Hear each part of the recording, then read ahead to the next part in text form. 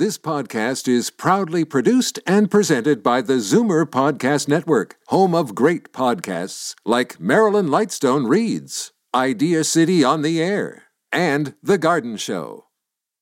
You're listening to an exclusive podcast of Fight Back on Zoomer Radio, heard weekdays from noon to 1.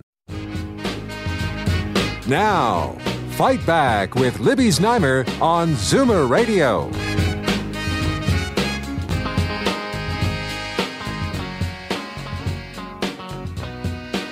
Offender being held at CAMH has escaped custody. Zhebin Cong was committed to Canada's largest mental health institution in 2016 after killing another boarder in his rooming house with a meat cleaver. He was diagnosed with schizophrenia and found not criminally responsible. He went missing while he was on an unescorted pass in the community. And not only did he leave the hospital, he actually managed to leave the country and board an international flight, most likely to China. Now, this happened on July the 3rd, but we didn't find out about it until this week. The authorities were initially mum, citing privacy concerns, and there were no warnings from police. CAMH has now issued a statement saying it will beef up procedures around passes. Is that good enough? What do you think of that? We are very close by in this neighborhood, and, I think people here are pretty uneasy about it. The numbers to call, 416-360-0740, toll-free, 1-866-740-4740. And right now, let's go to lawyer Ari Goldkind. Hi, Ari. Hi, Libby. How are you? Fine. How are you? I'm excellent. So what do you make of this? Well, first of all, let's start by just addressing a couple things in your intro, because I covered and dealt with this story fully yesterday, and I've had the opportunity to read, and this would surprise people, the 30 pages of documents that track Mr. Kong's journey throughout the Ontario Review Board, the Centre for Addiction and Mental Health, which you're quite right is very close to where you're sitting right now. And it's a very interesting journey and read. And there's two takeaways from this story, Libby, that I think are really interesting. The circling of the wagons now by CAMH and the ORB, specifically CAMH, to say, we're going to be more strict, we're going to have this one person in charge of all these privileges. I can tell you, Libby, having reviewed this case, this is not CAMH's fault. This is not the fault of the mental health system. This is not the fault of the Ontario Review Board. Everything for Mr. Kong was going very, very well. So the idea that they're now going to make it harder for similarly situated people to have their day passes, to be integrated into the community, is exactly the wrong knee-jerk approach. And the second point, Libby, and the far more interesting one to me, is the complete and utter screw-up at Toronto Pearson Airport that let this man get by whatever security checkpoints he had to get by, let him get onto an international flight, and let him get to China. For you and I, Libby, and I'm guessing, Libby, you travel a lot, I do. When you can't take a yogurt and a granola on a plane, you can't take your sunscreen to Cancun, you can't take a bottle of water or baby formula for your kid, and you're getting secondarily screened if you travel with your little doggy, or you bring back an apple from Hawaii. The idea that this man got through Pearson Airport and all of the security there when he's flagged as who he is, that to me is the story. And I think the response of privacy and confidentiality, and we're not going to tell you anything, is horse manure. Okay. The health minister, Christine Elliott, flagged that as well. Let's hear what she had to say a little earlier this morning. CAMH is going to do another level of assessment to make sure it's safe for people. So they are taking this seriously. And how this person was able to leave on a plane without a passport is another level of inquiry that I'm following up to see how that could have happened. That's a federal government responsibility. I want to make sure that this is, I can't say it's never going to happen again. It should not happen again, certainly. And I'm going to be following this very closely because I am concerned about the security issues relating to the people of Ontario, and to find out in this particular case what happened where this person was able to walk away. Okay, right now I would also like to bring in Dr. Gary Chaimowitz, and he is the head of forensic psychiatry at St. Joseph's Healthcare. Dr. Chaimowitz, thanks so much for joining us. Oh, hi, Libby. Thanks for having me. Okay, so one of the big issues here, for me anyway, is this happened on July the 3rd. We just found out about it this week. Dr. Chaimowitz, is the public right to be worried about this? I think people are worried when people take off from hospitals when they shouldn't do and when people have committed serious offenses. But I think the worry is overstated. And I got to tell you, you can go and buy a lottery ticket today or stand outside in a lightning storm, and you're more likely to win the lottery or be struck by lightning than run into difficulties from anybody who has not returned from a forensic program. Kind of the other things that people don't quite get is that at least half of the forensic psychiatry patients in Ontario live in the community, many of them working, studying, living their lives, living independently. And so as part of their reintegration to the community, many people are on passes. Forensic hospitals are not jails. They are charged with keeping the public safe as well as reintegrating the individuals back into the community. But how do you balance that with public safety? Ari Goldkind, I mean, we've had some very, very violent cases. There was the woman who stabbed someone in a Shoppers Drug Mart. I mean, shouldn't the public be informed right away, Ari Goldkind? Well, let me answer it this way, Libby. I did not know you'd have the guest who just spoke, the doctor, who I couldn't have agreed more with everything he said without knowing he was even going to be on. My first answer to you is that no finger should be pointed, and I'll repeat it now that the doctor has just said what he did. No fingers, none. And I can point fingers easily, Libby. I'm not shy, as you know. As I do know, yes. Right. Should be pointed to the direction of CAMH. And to the point that the doctor makes, let me flesh this out. Public safety, when there's a disposition at the Ontario Review Board, what that means in English for people who don't know, is when somebody's found not criminally responsible, they're sort of done at court.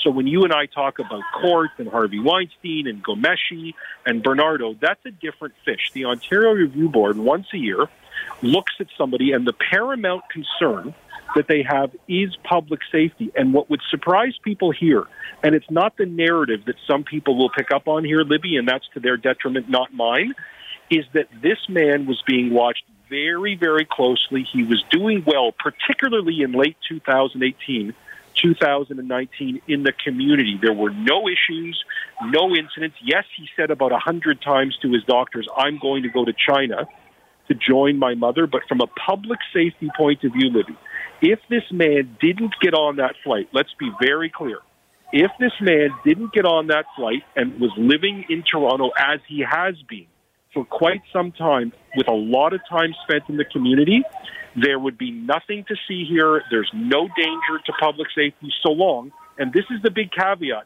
Libby, so long as he is under the supervision of CAMH and doing well on his medication. Right now, Libby, and I don't know how many people are listening to you in China, but let's hope 2 billion.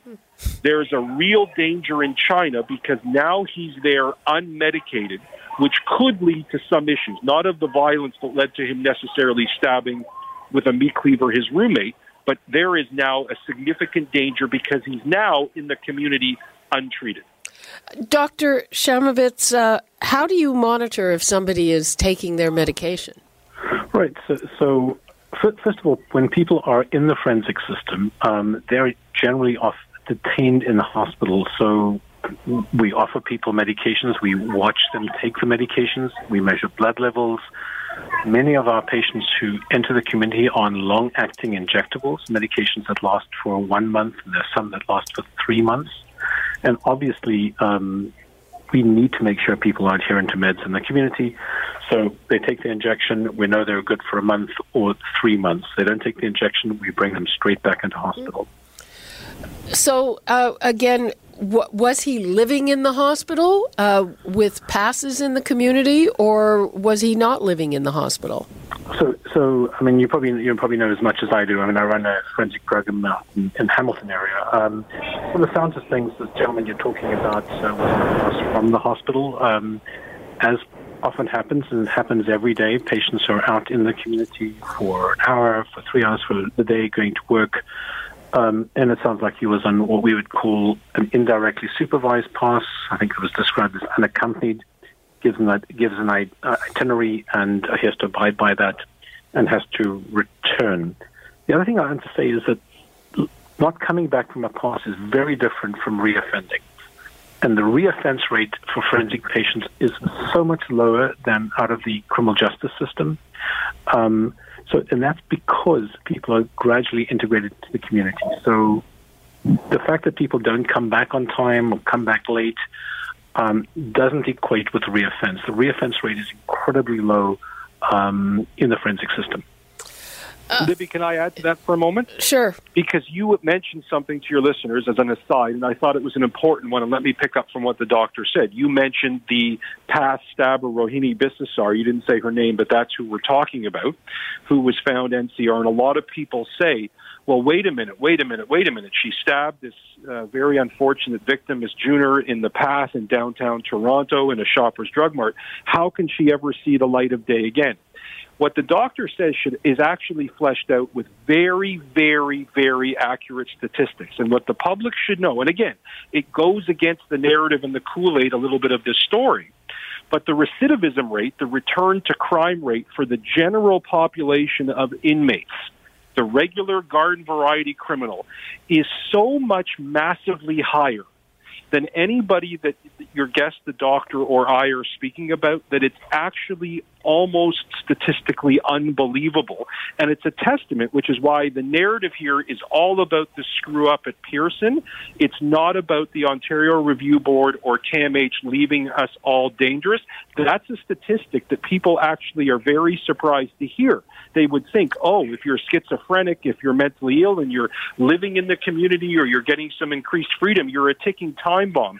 It's actually quite the opposite. And if people think through their nightly news, how many times you see some gangbanger charged with a gun crime or something, and 6 years earlier they just did 4 years for another gun crime, that'll give people the taste of what I'm saying. But it's important that people don't throw shade or mentally ill people under the bus, particularly when they're being well supervised in the community. Well, is the public wrong to want to be informed? I mean, this 2 weeks, I mean, it's nerve-wracking, and I want to throw it out to our audience. The numbers to call, 416-360-0740, toll-free, 1-866-740-4740. I mean, should we have been told about this earlier? Dr. Chaimowitz. Well, I don't know about the specific case, but what is apparent is that there are many people who are being reintegrated in the community who don't come back on time from passes, don't show up at their residences on time, are late returning to hospital. Vast majority of those people come back in a short period of time, within a day, under their own steam. There is no risk at that point to the public. It is only when the risk escalates. In other words, if someone's on a medication for a month and they haven't been located, they haven't returned within the week, it may be then in a month's time that the risk begins to escalate. The vast majority of people who don't come back are not a risk to anybody. And as I say, you're more likely to win the lottery than to be involved with somebody like that. To send out messages all the time runs the risk of getting people upset for no reason. When there's a real risk, we need to notify the public so they can be alert. But making a notification every week or two that somebody is not returned from a pass, I think, is not helpful. Well, it depends. No one's at risk. If it's somebody who is there because they killed someone. Right. So this cuts to the heart of the criminal, the NCR. We in our progressive societies believe that if your mental disorder was sufficiently active, that it caused you to commit an offense or do anything that you otherwise wouldn't have done, you may not be held responsible. So the forensic system is not a jail, and all you need to do is have a relative or friend who has been affected by a psychotic episode and behaved out of keeping with their normal selves. Then you realize sending somebody like that to jail for 5, 10, 20 years for something that they, in their well state, would never have done is wrong. The forensic system rehabilitates people who've been found not criminally responsible, and our society is much safer because of that. And I say, just being close to somebody who's been involved makes you appreciate the importance of the system. The fact that you killed somebody when you're unwell, you're highly unlikely to do that again, statistically. And generally, you respond exceptionally well to medications. It's also a very small percentage of people who, in the forensic system, have committed serious offense. So that's another important point. There are, about 1,600 people not criminally responsible? So in Ontario, there are about 1,600 people under the Ontario Review Board, spread out around 10 forensic hospitals in the province. More than half of those people are living in the community. We do have one maximum secure facility in Penetanguishene, and the other facilities are secure with, as I say, patients in hospital and more patients who are living in the community under the auspices of the review board and the hospital. Ari, what do you say to people? We're listening to you. You're assuring us that everything's fine. The problem is with the federal authorities or the border services, whoever let this guy get on a plane. But what do you say to people who say, well, maybe that's a little paternalistic, say, and we should know if somebody who has a history of murder is out in the community or who knows where?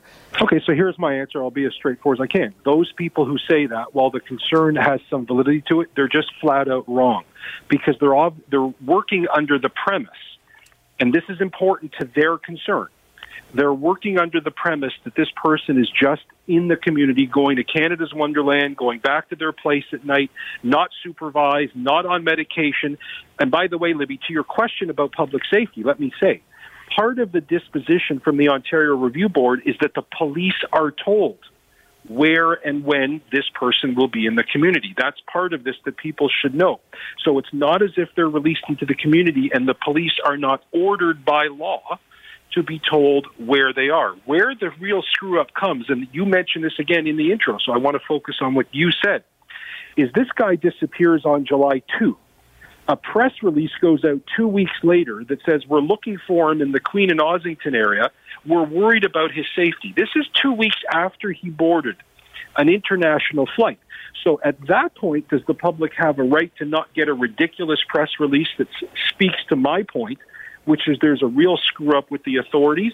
That, to me, is the part of the story, which is how did this happen? But to the average person who is out in the community, they have more supervision going on. I want to make this point, Libby, and I think people can visualize it. They have more supervision as an NCR person, even if they've committed murder, when they're released, than the average violent person who has been released on parole, whether you call them a child abuser, a child molester, a bank robber, a gun runner. These people that the doctor and I are speaking about have more management and structure in their life than almost any other parolee in Canada.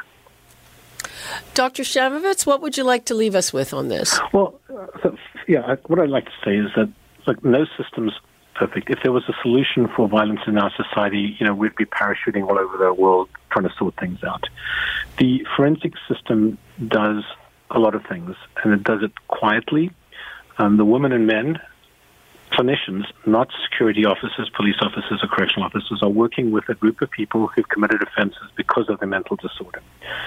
We assess risk, we predict risk, we manage risk, and more importantly, we mitigate risk. So when people are in the community, it's because we're charged to protect the public and to rehabilitate the patients that we serve. Those patients are generally in a better position at the end of their time in the forensic system or in the forensic system, and are unlikely to reoffend, and their lives are healthier and the lives of people around them. If you are really concerned, go wait for warrant expiry for people coming out of corrections. Dropping somebody in the community without any treatment, without any rehabilitation, those are the people, as Ari was saying, we need to be worried about. They're out there. They're out there doing stuff. The forensic patients, for the most part, we've made a hell of a big difference, and this is a very positive thing for our society. Okay, we actually do have a few more minutes to delve into this. And again, Ari, back to how this would have happened. Do you have any sense? Is it border services? Where does the buck stop on this one? Let's go actually into the weeds here, Libby, because you know that I always like the details, and the devil is in the details. And reading through the 30 pages of dispositions from the ORB, here's the answer to your question. He, throughout the last 3 years, has said, as I said before, and I'm not joking about this, Libby, he said about 100 times, I'm going to leave here and go join my mother in China. That's what I'm going to do. Over and over, he was questioned and told, you don't want your permanent resident card, don't you want your ID so you can get some integration in the community? And he never even wanted his permanent resident card. How he obtained travel documents, or, as the quote that you had earlier from the minister, if he didn't have a passport, how he got on a plane at Pearson, to me, Libby, those are the answers that the public deserves. And the idea that we need some inquiry or some internal investigation, when I can assure you, if he committed a terrorist attack on that plane or if he stabbed somebody on that plane, you can imagine the heck to pay that there would be with the authorities. So the fact that people are even trying to, I won't use the word cover-up, that's not appropriate, but there should be a full release today from Border Services or the RCMP. You pick your federally paid for by us taxpayers entity that should say, we have all the footage of him coming into the airport. The entire airport, Libby, is under surveillance. He did this, then he did this, then he took a boarding pass, then he printed, whatever it is, this is what the public should know. And if it turns out to be a series of understandable human screw-ups, well, we'll get to that. But the idea that the public, and again, I say this because of the indignity so many people face at the airport when they travel, from taking your shoes off so stupidly, to removing your belt, to giving up your bottle of water, and all these other various and other indignities under the ruse of security. And it is a ruse, by the way, Libby, for those who understand these security checkpoints. This is something, in my view, that the public really deserves an answer, because what if, Libby, this wasn't just the man we're talking about? What if it's a person out on bail for serious, serious crimes? Both of those people, Mr. Kong, who we're talking about, and somebody out on bail for serious crimes who has to turn up their passport and can't leave the province of Ontario, can they just board a flight to China when they feel like doing it? That's why I think there's a broader public interest here in understanding how our airport on July 2, or whenever he flew out, was so completely porous to a guy who would be flagged in the computer police system that would be there and to be accessed at Pearson. Dr. Chaimowitz, do you have a view on this? Well, I think as Ari's laid it out, I think there are questions around what happened at the airport that's essentially not a forensic psychiatry issue, and I think we don't know what the inquiry is going to reveal, and otherwise we're just speculating on that. So.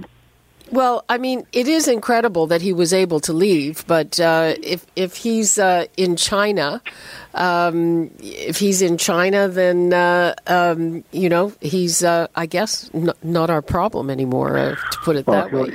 He'll be brought back if he's he may, depending on the authorities, but most people who have fled the jurisdiction, and people sometimes do take off and go to other countries. There are ways of returning people back to Canada. If he's in China, and I guess we're speculating on that, if he's in China, then they will have their local ways of dealing with him. But Ari raises good points about how this is possible, and I think it's not just about him. It's how is this possible for anybody who is otherwise flagged or doesn't have travel documents. Presumably we will get to the bottom of this, but there is a sense in all of this that there's circling of the wagons, that, there's a bit of a finger pointing from one to the other. That tends to happen after untoward events. The business we're involved in forensic psychiatry, it's a complicated, complex place, right? It's healthcare, it's criminal justice, it's monitoring, it's people's individual rights, the public's right to be safe, somebody's right to be rehabilitated. So we cross a number of sectors, and when things go wrong, there's a tendency for everybody to, look internally and, see where the errors were, if there were any errors. And sometimes there were no errors. Hopefully there's no finger pointing, but certainly people tend to circle wagons a little bit. I think that's normal behavior. If that happened at our shop, we would be doing our own internal reviews to make sure we followed our processes and nothing we did was wrong. That's probably routine from all the agencies or services that were involved or may have touched a man like this. Ari, what would you like to leave us with? Well, I think it goes back to what I was saying earlier, Libby, is that, there is a lot of consternation in the public, and I can assure you I'm not being defense lawyery here. I'm speaking as a person who also lives in the community that wants to be safe, and I don't drink the defense lawyer Kool-Aid half the time, as people know. This really isn't a failing of the mental health system. This is not a failing of doctors, nurses, CAMH, the ORB, and if people actually read the documents, the 30 pages about this man's journey through the mental health system, again, and I don't like to repeat myself, if he didn't get on that plane, Libby, there would literally be nothing to this story about the fact that he's living amongst us. He reports to CAMH once a week. He's medication compliant, not perfectly, Libby, and there are some issues culturally with him in these reports. But really, the story here is, as I have flagged it, for all of those people who like to create a bogeyman or a boogeyman, however one pronounces it, he is not that. And people should be very cautious to point their finger where it doesn't belong, particularly in a society, Libby, that somehow pulls its punches at really pointing their finger at the truly violent amongst us who are not mentally ill, but that are simply vicious or evil or have no impulse control. This man is not those three things, and the public should be very comfortable with the kind of care and treatment he got even after a god-awful act, which god-awful act was because he was untreated. So the idea that he's China's problem now, I certainly wouldn't want to be his mother in an apartment where he's no longer taking his medication for a year. I'm being hyperbolic, but things were done quite well here, Libby, even though that doesn't make as good of a soundbite as saying somebody at the hospital screwed up.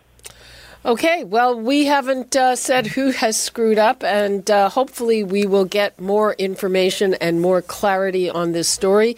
Thanks very much, criminal lawyer Ari Goldkind and Dr. Gary Chaimowitz, who is the head of forensic psychiatry at St. Joseph's Healthcare. Thank you both. Thank you, Libby. Thanks. You're listening to an exclusive podcast of Fight Back on Zoomer Radio. Heard weekdays from noon to 1. You're listening to an exclusive podcast of Fight Back on Zoomer Radio. Heard weekdays from noon to 1. You're listening to an exclusive podcast of Fight Back on Zoomer Radio. Heard weekdays from noon to 1. This podcast is proudly produced and presented by the Zoomer Podcast Network, home of great podcasts like Marilyn Lightstone Reads, Idea City on the Air, and The Garden Show.